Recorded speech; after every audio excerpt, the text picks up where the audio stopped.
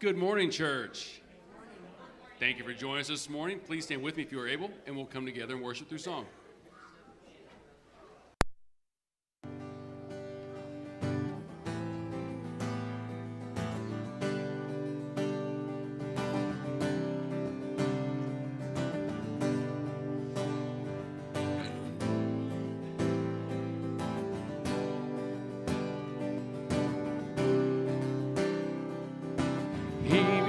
Sin, who knew no sin, that we might become his righteousness. He humbled himself and carried the cross. Love so amazing, love so amazing. Jesus Messiah, name above all names, blessed Redeemer, Emmanuel, the rescue for sinners, the ransom from heaven.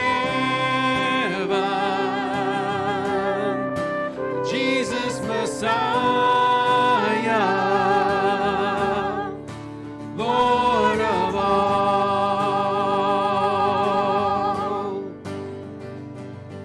His body the bread, his blood the wine, broken and poured out, all for love. The whole earth trembled and the veil was torn. Love so amazing, love so amazing. Jesus Messiah, name above all names, blessed Redeemer, Emmanuel,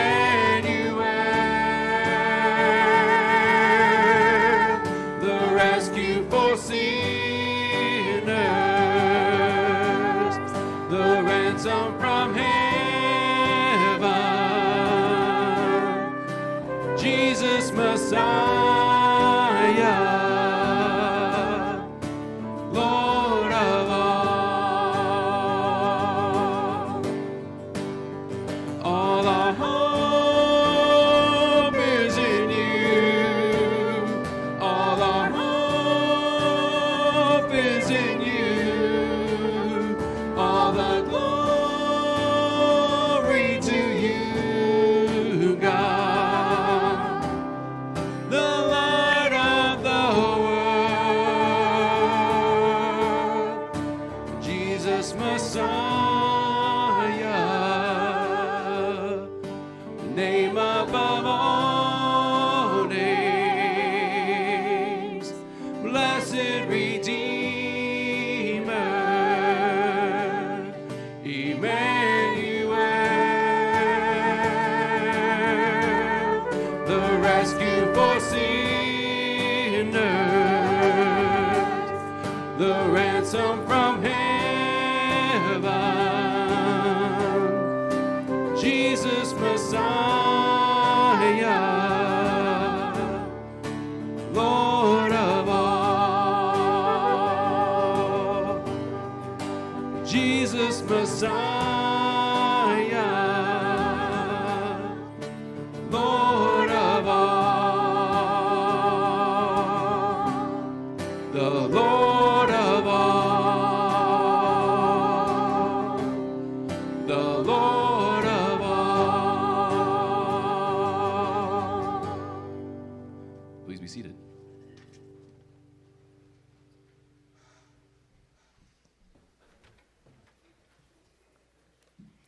Good morning, church. Good morning. Okay, let's try that one more time. Good morning, church. Good morning. And good morning online. All right, I'm glad we're awake. We'll get you blood pumping and moving here. I have a few announcements. My name is Heather Hampton, and I am part of the youth department, one of the teachers there. So let's start off with tonight. We have an opportunity for all of you. Join us at 6 o'clock in the Activity Center as Randy Darr leads a class through Timothy Keller's The Reason for God. The panel will discuss how can God send people to hell? How can God be full of love and wrath at the same time? That's deep. So be ready for that. But it's going to be a good class. Also, business meeting followed by prayer and share will be this Wednesday at 6:30 in the Activity Center. You still have time for the quilt fundraiser. If you've not seen this quilt yet, it is absolutely beautiful. You can purchase a ticket for $1 or 6 for $5, and the drawing is at the Thanksgiving dinner on November 20th. Make sure you purchase a ticket or don't, because I really want to win it, so you can make my odds a lot better, because I'm not a lucky person. So, along with that, the Thanksgiving meal. November 20th is our Thanksgiving dinner. You may sign up outside of the doors here, and we ask that you also, if you'd like to sign up for a dessert or salad, you can sign up there. Everyone is invited. Even if you are not a church member, you are a guest, we invite you to come. And I promise you, the food will be amazing, just so you know. If you have friends, invite your friends. Kane has his hand up. He will be there. He knows the food is good. It'll be turkey, and you will love turkey, Kane Hampton. Don't worry, okay? Also, along with that, shoe boxes. How many of you have brought your shoe boxes in already? Oh, I like those hands, okay? These are due today. So if you've not brought them in, get them in immediately, okay? This is for Operation Christmas Child, and hopefully we've got a large stack of these so that we can get those sent to kids who really are excited to see those and deserve those. Along with that, some of you may not know, the youth department here at Emmanuel Baptist Church, we adopt 10 students from the East St. Louis Christian Activity Center, and we spend an afternoon, evening, and the youth department goes and buys for these 10 children. And then we wrap them, and hopefully this year we'll be able to take a group of youth down to see the Activity Center. If you've not seen the Activity Center in East St. Louis, it is an amazing place. They have an amazing ministry. It's a place that really is laid on my heart a lot. These kids come there to get fed spiritually, but also fed through tutoring, snacks, those kind of things. It's a real ministry to those children there. So we are asking for donations to help us purchase gifts. If you'd like to donate, you can mark that on your envelope or check the appropriate box on the online giving, and all that money goes, we divide it into our 10 students, and we divide that out. Also, if you have an interest in hanging out with some cool teenagers and going shopping with them, you are more than welcome. We are getting ready to set that date. The kids are looking at their calendars. We would love to have help. Also, if you like to wrap Christmas presents, we are more excited to invite you to come and help us wrap all those presents for those students. If you are interested on a bid on the greenhouse, the information is right outside the doors. We are very excited today, church, to invite a guest speaker today, Shannon Ford, who is the mission director from IBSA, to come and share with us. Cliff says that this is good preaching Sunday. We'll see. I disagree with that a little bit, but that's Cliff's outtake. But we are very excited to have Shannon with us today. And now I'd like to invite Charlie Baker as our deacon to come lead us in prayer.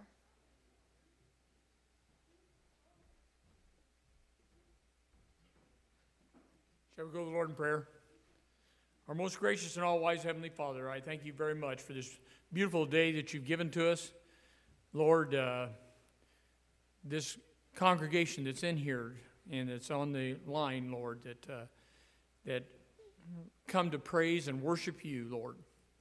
We thank you very much for them. If there are any in the room or in the audience, Lord, of the media, Lord, we just ask that if they know you not, that today that it might be made evident that they need to know you as personal Savior and Lord. We thank you very much for these activities that Heather just gave us a list of, Lord, that we can plug in to be a light in this world, Lord, to shine for you, Lord. We just ask you now to be with Shannon Ford, Lord, as he brings the message later on, Lord, that through this good preaching, Lord, that we might see that we need to have you as personal Savior and Lord, and that we can be used by you in any way that you see fit. For us in Jesus' name I do pray. Amen. Please stand with us. Okay. Please stand with us if you are able. We'll come back together and worship through song.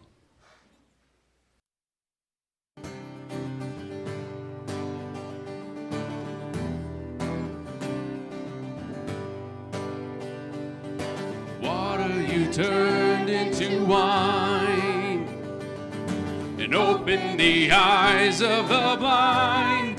There's no one like you, none like you.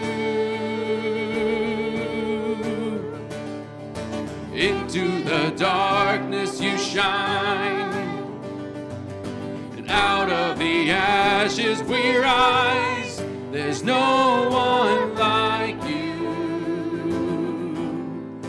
none like you. 'Cause our God is greater, our God is stronger. God, you are higher than any other. Our God is healer, awesome in power. Our God, our God.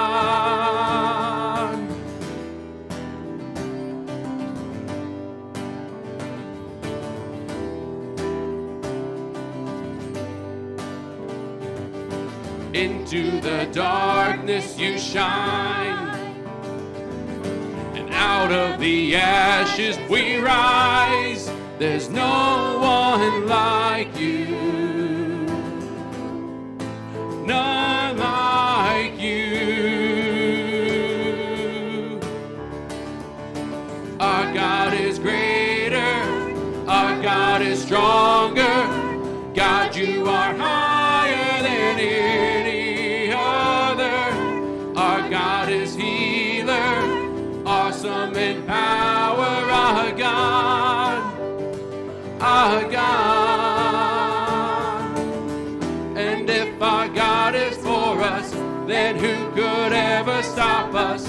And if our God is with us, then what could stand against? And if our God is for us, then who could ever stop us? And if our God is with us, then what could stand against?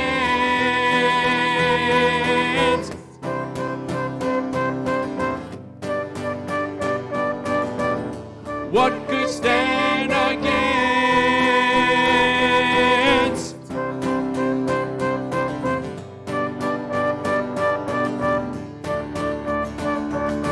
Our God is greater, our God is stronger. God, you are higher than any other. Our God is healer, awesome in power. Our God, our God. Our God is greater, our God is stronger. God, you are higher than any other. Our God is healer, awesome in power. Our God, our God. And if our God is for us, then who could ever stop us? And if our God is with us, then what could stand against? And if our God is for us, then who could ever stop us? And if our God is with us, then what could stand against?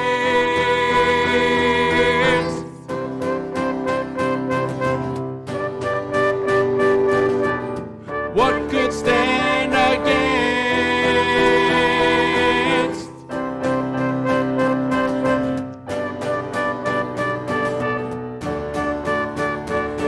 Our God is greater.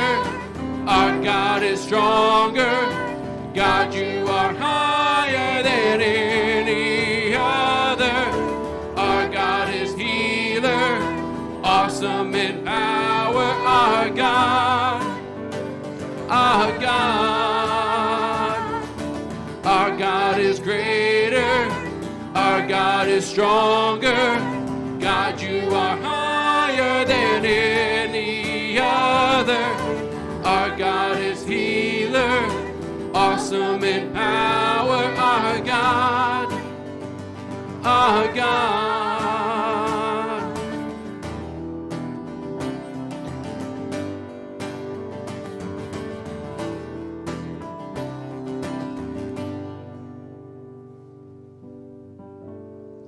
Blessed be the God and Father of our Lord Jesus Christ. According to his great mercy, he has caused us to be born again to a living hope through the resurrection of Jesus Christ from the dead, to an inheritance that is imperishable, undefiled, and unfading, kept in heaven for you.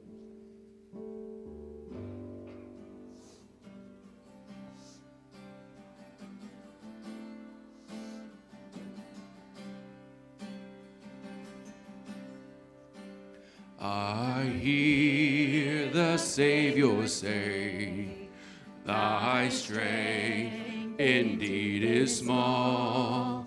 Child of weakness, watch and pray.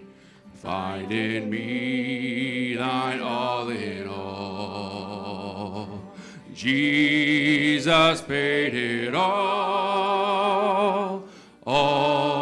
to him I owe.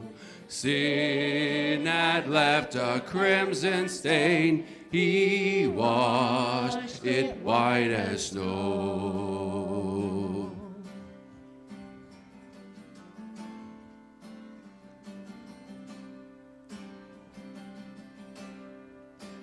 Lord, now indeed I find thy power and thine alone can change the leper's spots and melt the heart of stone. Jesus paid it all to him I owe. Sin had left a crimson stain, he washed it white as snow.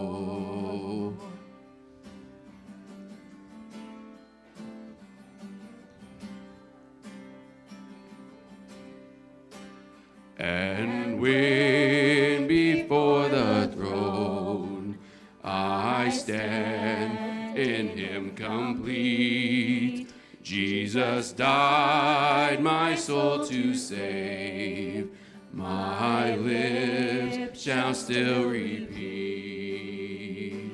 Jesus paid it all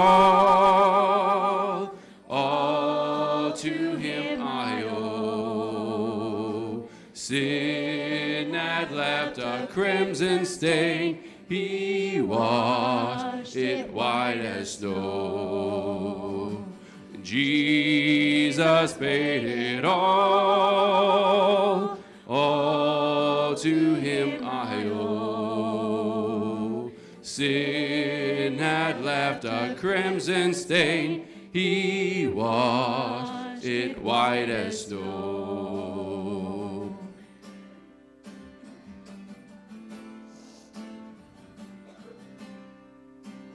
Oh, praise the one who paid my debt and raised his life up from the dead. Oh, praise the one who paid my debt and raised his life up from the dead. Oh, praise the one who paid my debt and raised his life up from the dead. Oh, praise the one who paid my debt and raised his life up from the dead. Jesus paid it all to him I owe. Sin had left a crimson stain, he washed it white as snow. Jesus paid it all to him I owe. Sin had left a crimson stain, he washed it white as snow. Sin had left a crimson stain, he washed it white as snow. Please be seated.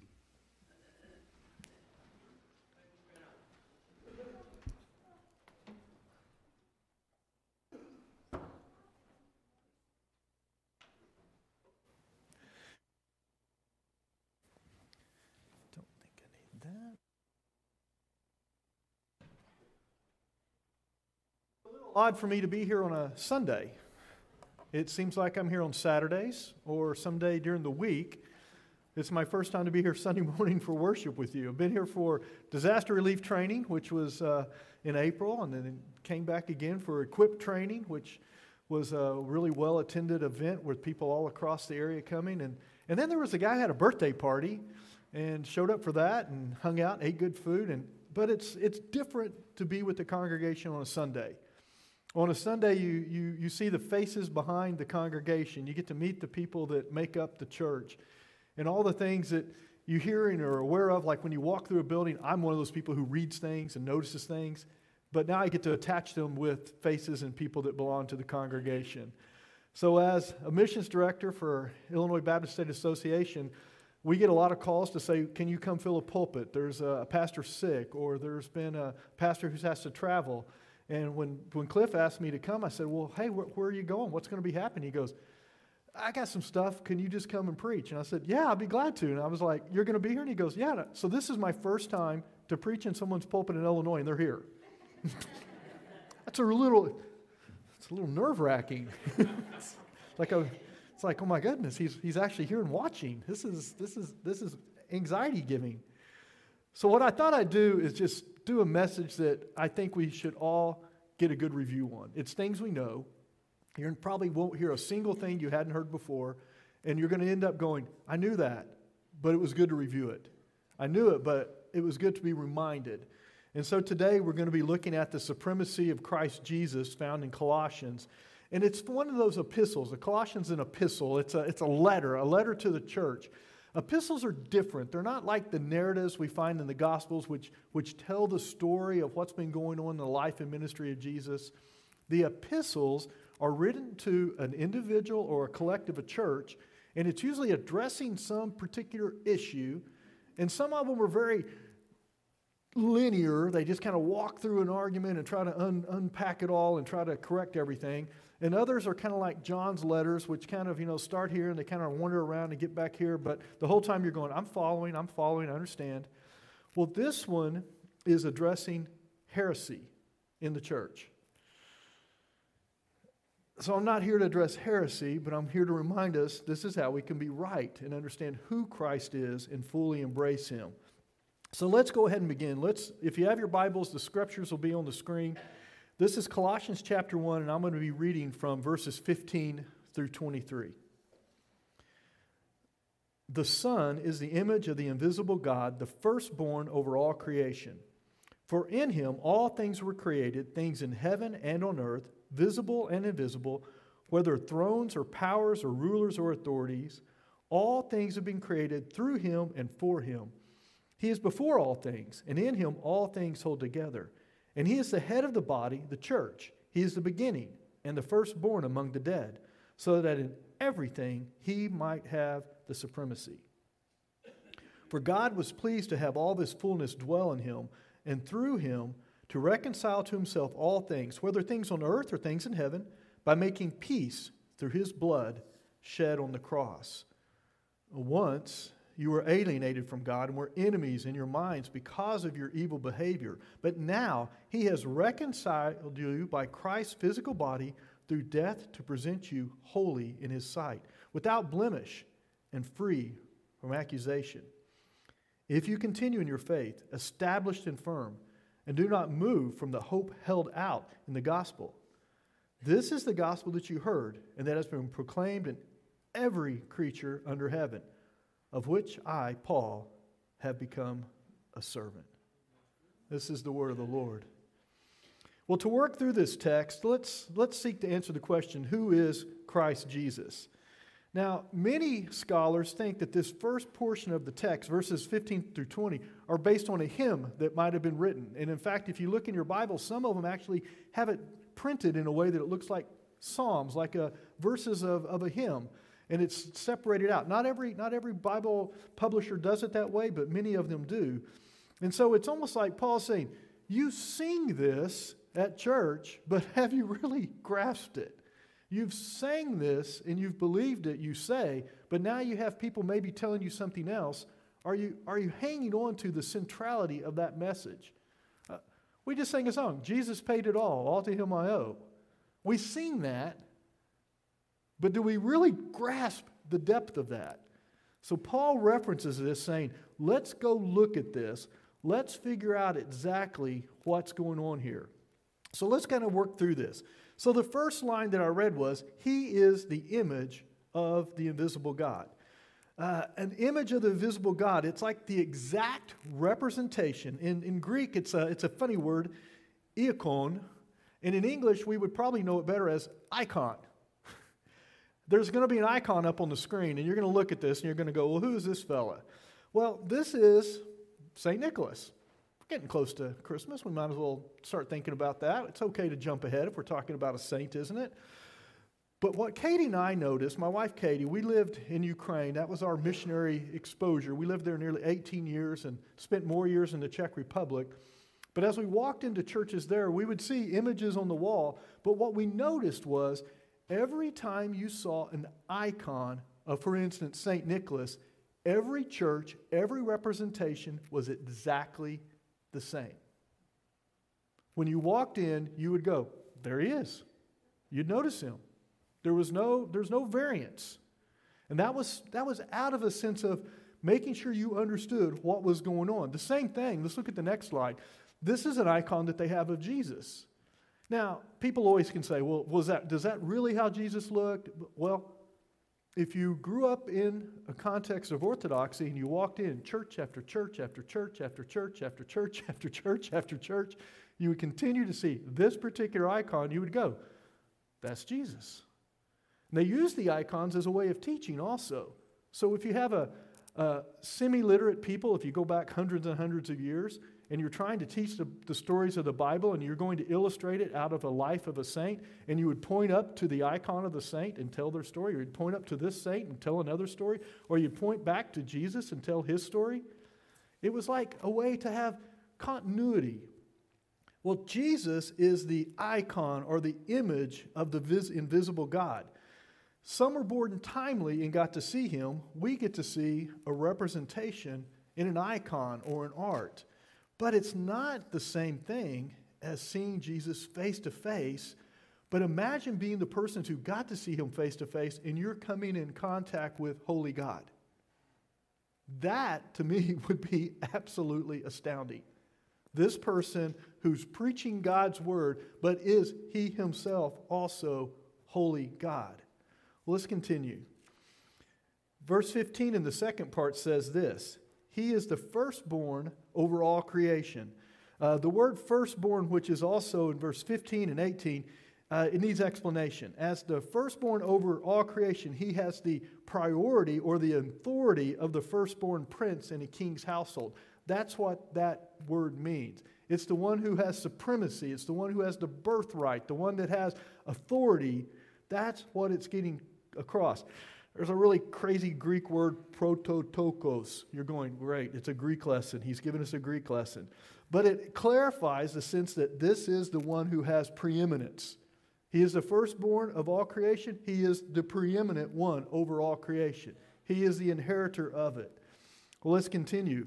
Verse 16 says, by him all things were created. Jesus is the Lord of creation, whether on earth or in heaven, visible or invisible. Jesus created them all. It doesn't matter if it's a spiritual or material. He is Lord. The Apostle John wrote, all things were made through him, and without him nothing was made that was made. John 1:3. There could be thrones, dominions, rulers, authorities, anything we might consider as powerful. They were created through him. Created through him. Sometimes we need to be reminded of that when we see the chaos of things around us here on earth. Some people say, well, that chaos, that includes bad things too. Well, that's the fallen nature of this earth. A perfect creation was created for us, yet we chose sin. And now we're born with a nature that continues to sin. It continues to fight against all things that are good and pure. That sin continues to try to wrap its noose around us. So remember this. Let's continue. He is also the head of the body, the church. None of us will ever be the head of the church. Sorry, Pastor. We may play a part in the body. We have a role in the body of Christ, but we are not the head. Problems happen in churches when we get confused about that. We begin to act as if maybe we are in control and in charge. But really, Christ is in charge. God's word is what governs us. And each one of us yield to that to say, is this what God outlines for us? And that's where friction sometimes comes. We try to say, well, I see it from this way, I see it from that way. But in humility, we should be able to come to a conclusion that honors one another and honors Christ. That's what we need to do. Well, let's continue. The scripture says, he is the beginning, the firstborn from the dead. He was the first to die and come back to life to never die again. Other people died and were brought back to life, but they died again. He was the first to die, brought back to life, and never died again. Never. 1 Corinthians 15:20-22 says, but Christ has indeed been raised from the dead, the first fruits of those who have fallen asleep. For since death came through a man, the resurrection of the dead comes also through a man. For as in Adam all die, so in Christ all will be made alive. We understand that all die. Some of us carry grief because of loss. Loss of a parent, a child, a loved one. We carry that grief with us and it hurts. But those who are in Christ have hope. And we long for a day of being reunited with those that have gone before us. Katie and I had a colleague. She's a grandmother. She's a very sensitive person. She has grieved her father's death for many years on the anniversary of his death on Facebook. She posts a memory of him. She lets us all know, and many of us knew her father. And so we get brought into her grief. Well, she's also not just a daughter, but a grandmother. They lost a grandchild. And this past week, I was reminded that little Bridger had lost his life. And it was his birthday. So we're celebrating his birthday as we mark time. But in heaven, time's eternal. And it was really sweet to have her mention that, Bridger's in Christ's arms. Bridger's secure in Christ. And what a great hope we have when we know our loved one or ourselves are secure in Christ. That's what we all desire, is to be secure in Christ. Well, let's continue. All God's faithfulness dwells in him. God wanted his fullness, meaning completeness. All of his fullness dwells in him. All of his completeness, his totality dwells, meaning permanently in Christ. Paul wanted to explain to the Colossians that Christ is God's dwelling place. Therefore, Christ is divine. He is sovereign. He is preeminent. Christ perfectly displays all the attributes and the activities of God in spirit, word, wisdom, glory, and more. Every bit of the essence of God is found in the person of Jesus Christ. When you read through your New Testament and you read the parables that Jesus shares or you read the narratives where he has interactions with people, and you realize people are having a God moment. Stop and think about that. Whether you're a blind man on the side of the road and calling out, Jesus, Jesus, have pity on me. And he says, what do you want? I want to be healed. I want to see. All right, you're healed. It's a God moment. Whether you're laying by the pool and you're lame and you're saying, I can't get into the pool when the water stirs. And Jesus says, what do you want? Well, I want to be healed. You're healed. When you're on your knees in front of Jesus, caught in sin, and he says, I don't accuse you. Go and sin no more. It's a God moment. Can you imagine having that type of a God moment face to face with Jesus right then? And some of you are thinking, well, yeah, I have had that experience. I've had God moments here on earth.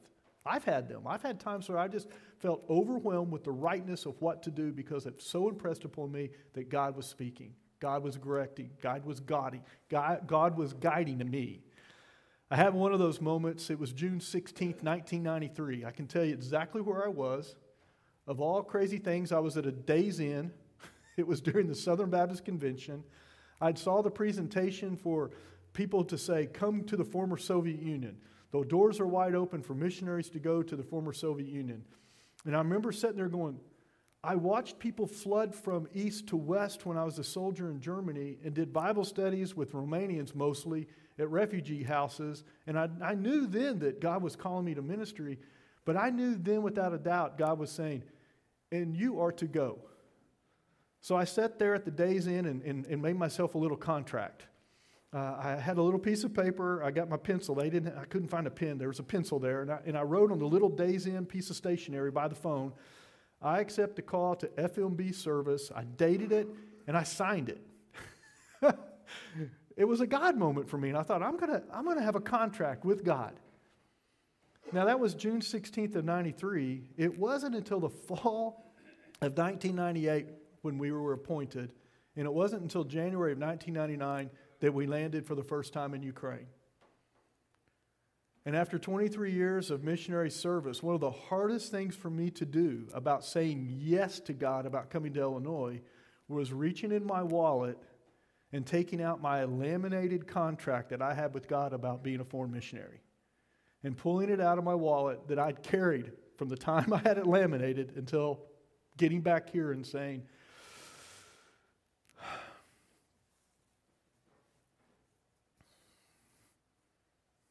thank you, God.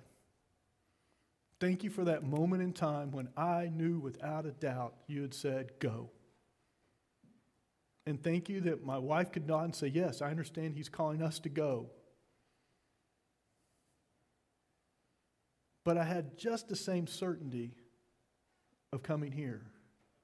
And people are saying, did you stop at the Days Inn and get a contract? Is it laminated? Is it in your wallet?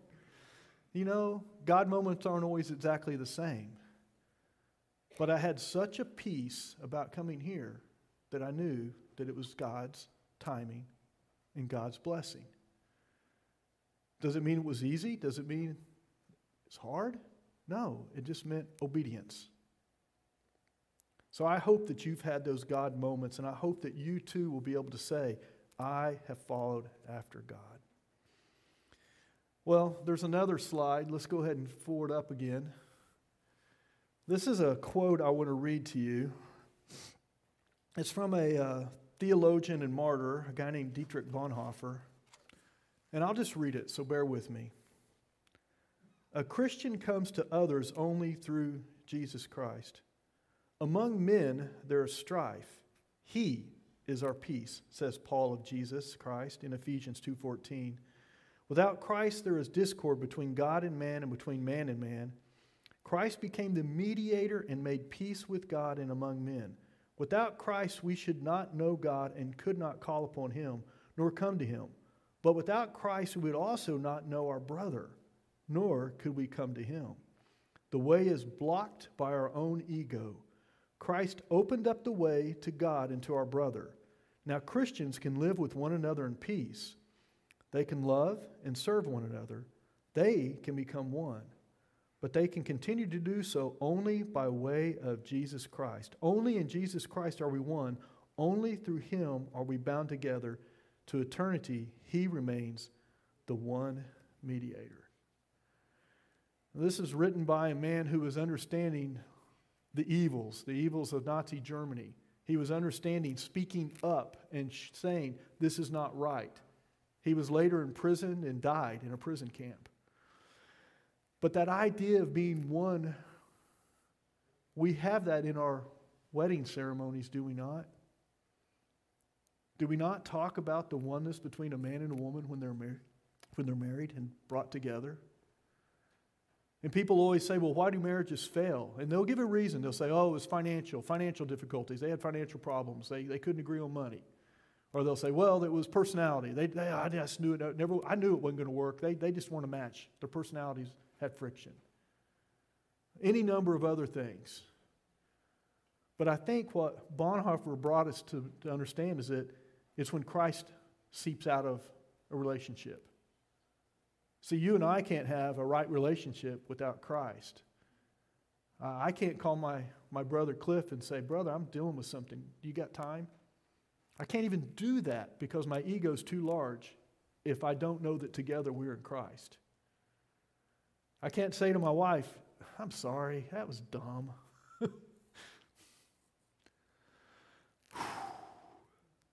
Forgive me. I can't say that if I don't know that in Christ she'll forgive me, and in Christ she knows I'm genuine and sincere, that I'm regretting my action. You and I know that there's going to be friction in this world. There's going to be times when there's conflict in our closest relationships. But that closeness that we have in Christ is what will overcome any of those frictions. So just imagine, if you could, imagine this. Imagine if you had a Jesus filter on your brain and on your mouth. Now, some of us are saying, that would be a great idea.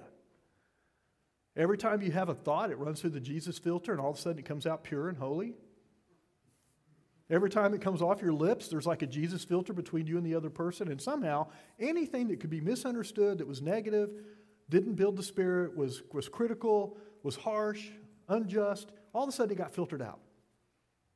Wouldn't that be great if we had a built-in Jesus filter? Some of you are going, I wouldn't have much to say. Some of us are going, I talk all the time because I could all be filtered to be good. Brother and sister, the Holy Spirit is that filter for us. And it should give us a check and cause us to pause. So if you can't keep that in mind, just imagine if you're having a conversation with a brother, and just imagine if Jesus is standing between you. And everything you say, it's actually going right past Jesus to your brother. And everything they say back, it's going from them through Jesus to you. Would we be more mindful of how we speak and how we conduct ourselves if we could actually see a visual Jesus filter right there? Wouldn't that be something? Well, I know that a Jesus filter would be good for me, and I pray that it would be good for you. And He's there for us in our relationships and can filter out those things that are wrong. Well, let's continue. Well, if this hymn were to have a chorus, I think maybe the lines could go like this. Because of who Christ is, we ought to worship Him with praise and thanks. We ought to learn about Him, for He is God. We ought to obey Him, for He is the ultimate authority. We ought to love Him for what He has done for us. There's a lot of singers who put words of Scripture to music, and some of them, they do it with excellence, and you hear it and you go, that is so marvelous what they've done. But wouldn't that be great if the chorus of our life was praise and thanks? What if it was a sense of wanting to know about God? What if our chorus of life was obedience, knowing that He is our ultimate authority? What if our chorus was just love? Love for others as Christ has loved us. That's what we would desire. So, I asked the question, who were we before knowing Jesus? Verse 21 says this, once you were alienated from God and were enemies in your minds because of your evil behavior. Paul transitions the hymn and gets right to the point. He says to the Colossians, you were alienated from God and you were enemies. Well, some of you are thinking, well, I came to Christ when I was 7 years old. I was at Vacation Bible School maybe, or Sunday school, and I realized my need for a Savior, and I came to Him. I was an enemy, and I was against God. Yeah. Hang out with 2-year-olds. Mine. Why is that the first word they learn? Why can't they learn yours? No, it's mine. Squabble, grab, pinch, pull, tug, bite. No words come out, but the teeth do. It's amazing.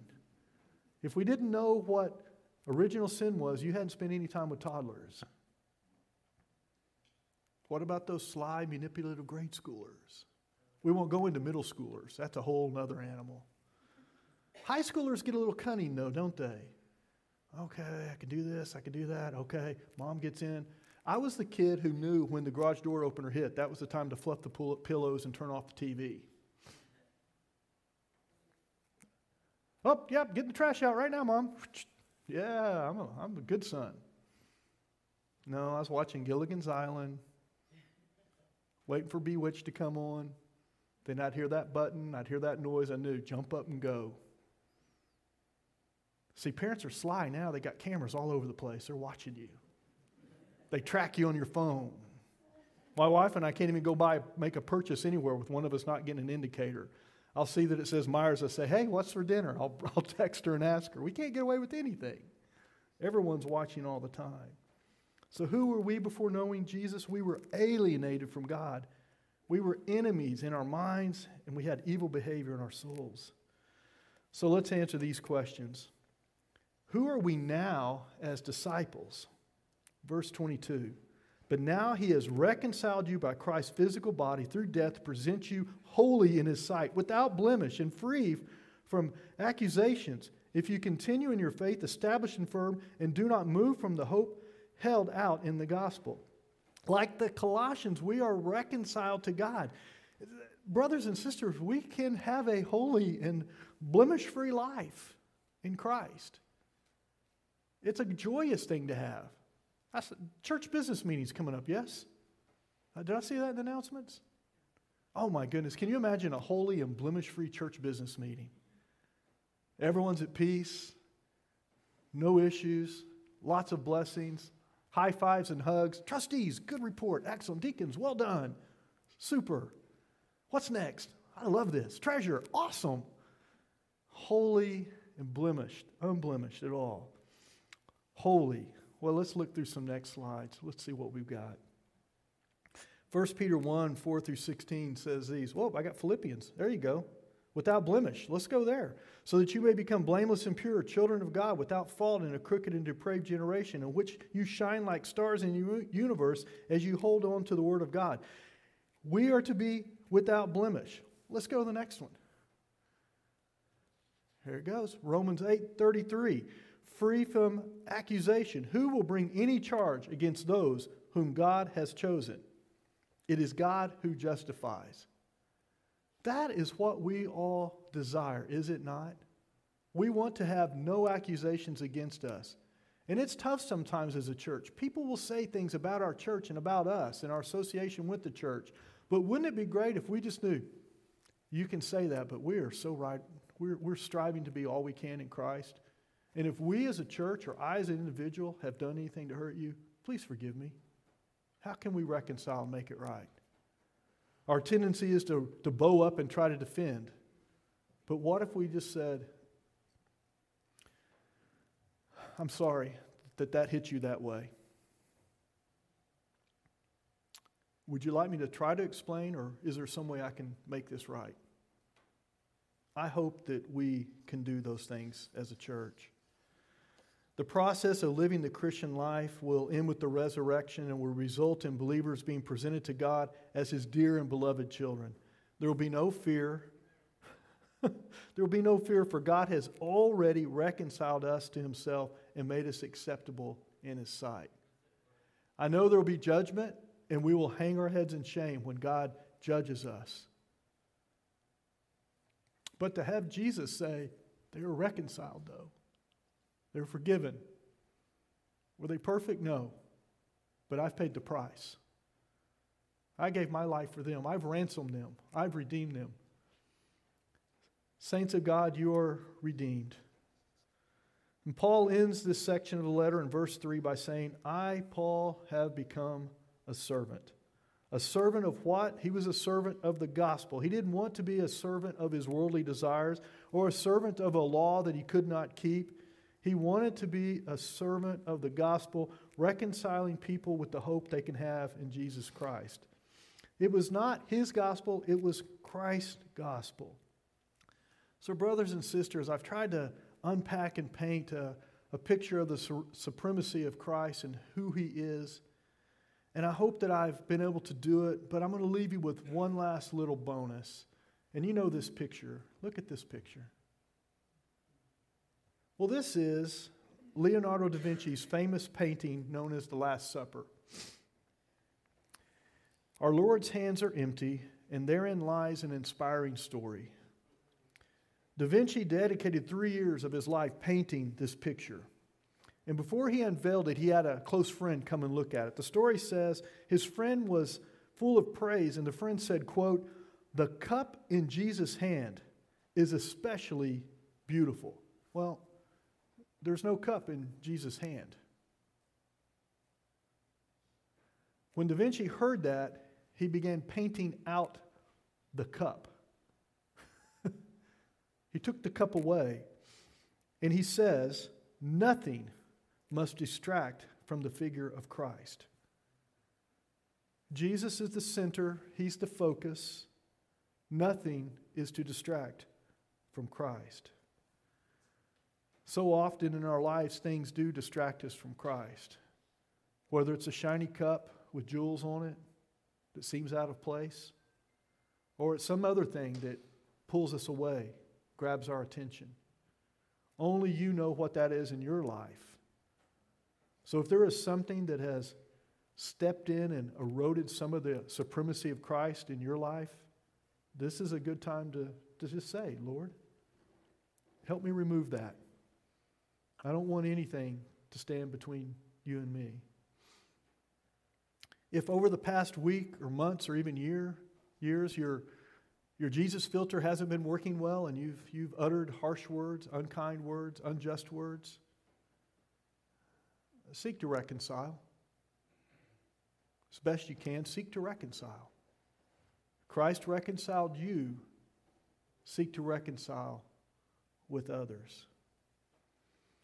And as you consider all the things that have been made in this beautiful earth, all the things that you see and marvel, whether it's a newborn child or the harvest that's come in, if you stop to thank anyone first before thanking God, correct that. Thank God first. Christ is supreme, whether we acknowledge him or not. But how glorious it will be, brothers and sisters, if we acknowledge Christ in all of our actions, our words, and our deeds as supreme. May God's blessing be upon you as you ponder these things. Let us pray. Heavenly Father, we thank you that your scripture is very clear to us. It guides us. We thank you that Paul, under conviction, shared the importance of knowing who Christ is. We thank you that the early church sang praises just as we do. We sing praises to you, Father.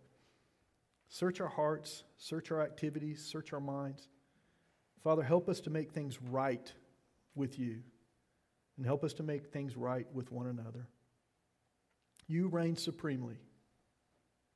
Thank you for being the King of Kings and Lord of Lords. But most of all, thank you for being our Savior, Jesus Christ. Amen. Well, today the musicians will lead us in a hymn, and it may be a time for you to sit where you are and pray. It may be a time to say, I got to get up and go take someone's hand and say, forgive me. It may be your day to say, I want to identify with Christ. I want to make it right with Christ. Well, Pastor Cliff's here. Feel free to come up to him and just share with him. I know he's ready to receive you. However God's leading you today to be reconciled, do it. Make sure you do that today.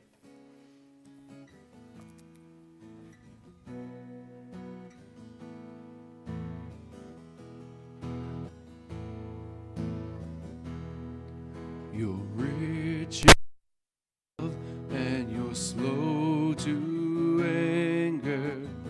Your name is great and your heart is kind. For all your goodness I will keep on singing.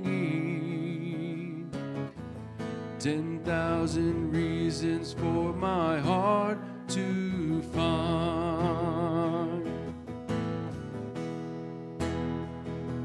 Bless the Lord, oh my soul, oh my soul. Worship his holy name. Sing like never before, oh my soul. I'll worship your holy name.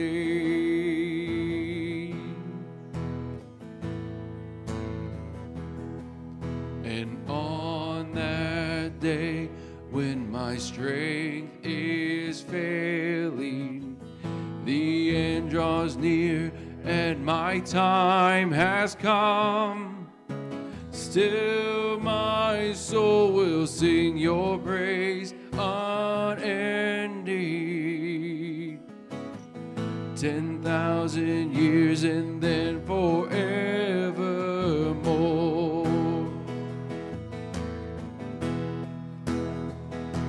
Bless the Lord, oh my soul, oh my soul. Worship his holy name. Sing like never before, oh my soul. I'll worship your holy name. I'll worship your holy name. Lord, I'll worship your holy name. We're going to come back and sing through the chorus one more time. As Shannon has shared with us from God's Word, he talked about us being in enmity against God, not being right. And today, if that's you, let's make it right. Okay, that would be the time to ask God to forgive you and to have that peace of knowing that you have his forgiveness, that knowing that his gift is your gift and you've accepted that, knowing that you would have eternal life. And so if you've not accepted Jesus as your Lord and Savior, I'm asking you today to make that decision. The second part of this, particularly as he talked about the Da Vinci painting, I didn't know that story, that he did that. But so often in our life, there are things that are in our way of seeing Jesus. We've painted them in. We've made them more important than they actually are. And we can't see the one that we need to see because of the things that have crept into our life and taken a higher importance than they should. And so I'm going to ask you, as we're trying to walk as disciples, you're a believer, then you're trying to walk as a disciple of Christ. Let's walk in a manner that would bring glory and honor to him. That's what we want to do. And lastly, if you want to pray about that, just come and pray. If there's any other decision, maybe it's your days in moment when God is calling you to do something. I haven't mentioned it, Shannon didn't mention it, but God has certainly spoken to you. We want to share in that journey. We want to share in that work. We want to celebrate that. We want to walk with you. So whatever that decision might be, come and make that public to us. Share it with us. Let's sing that chorus one more time. Bless the Lord, oh my soul, oh my soul. Worship his holy name. Sing like never before, oh my soul. I'll worship your holy name.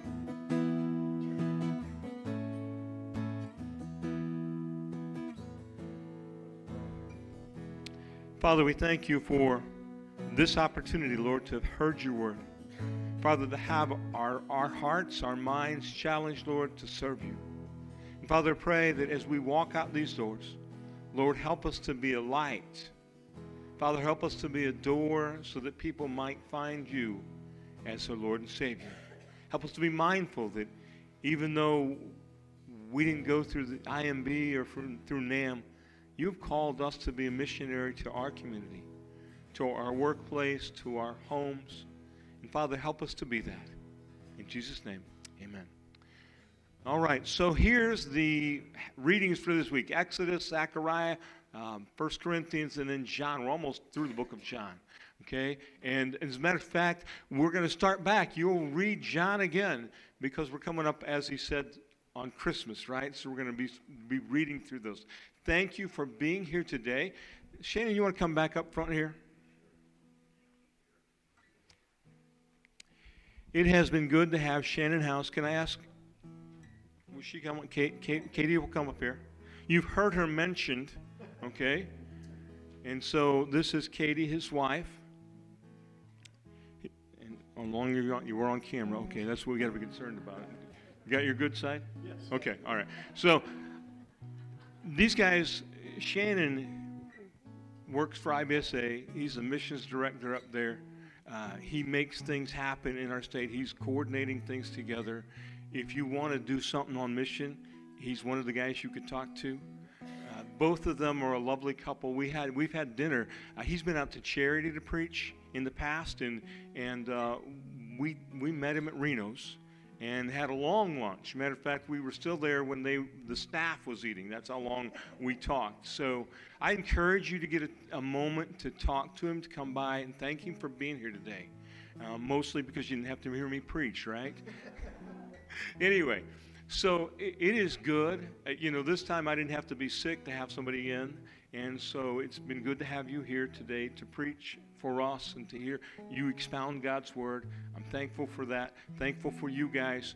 Let's go out and serve God together and be about his business and be about making him not only preeminent in the pages of the scripture, but preeminent in the pages of your life. Thank you today. Have a good day.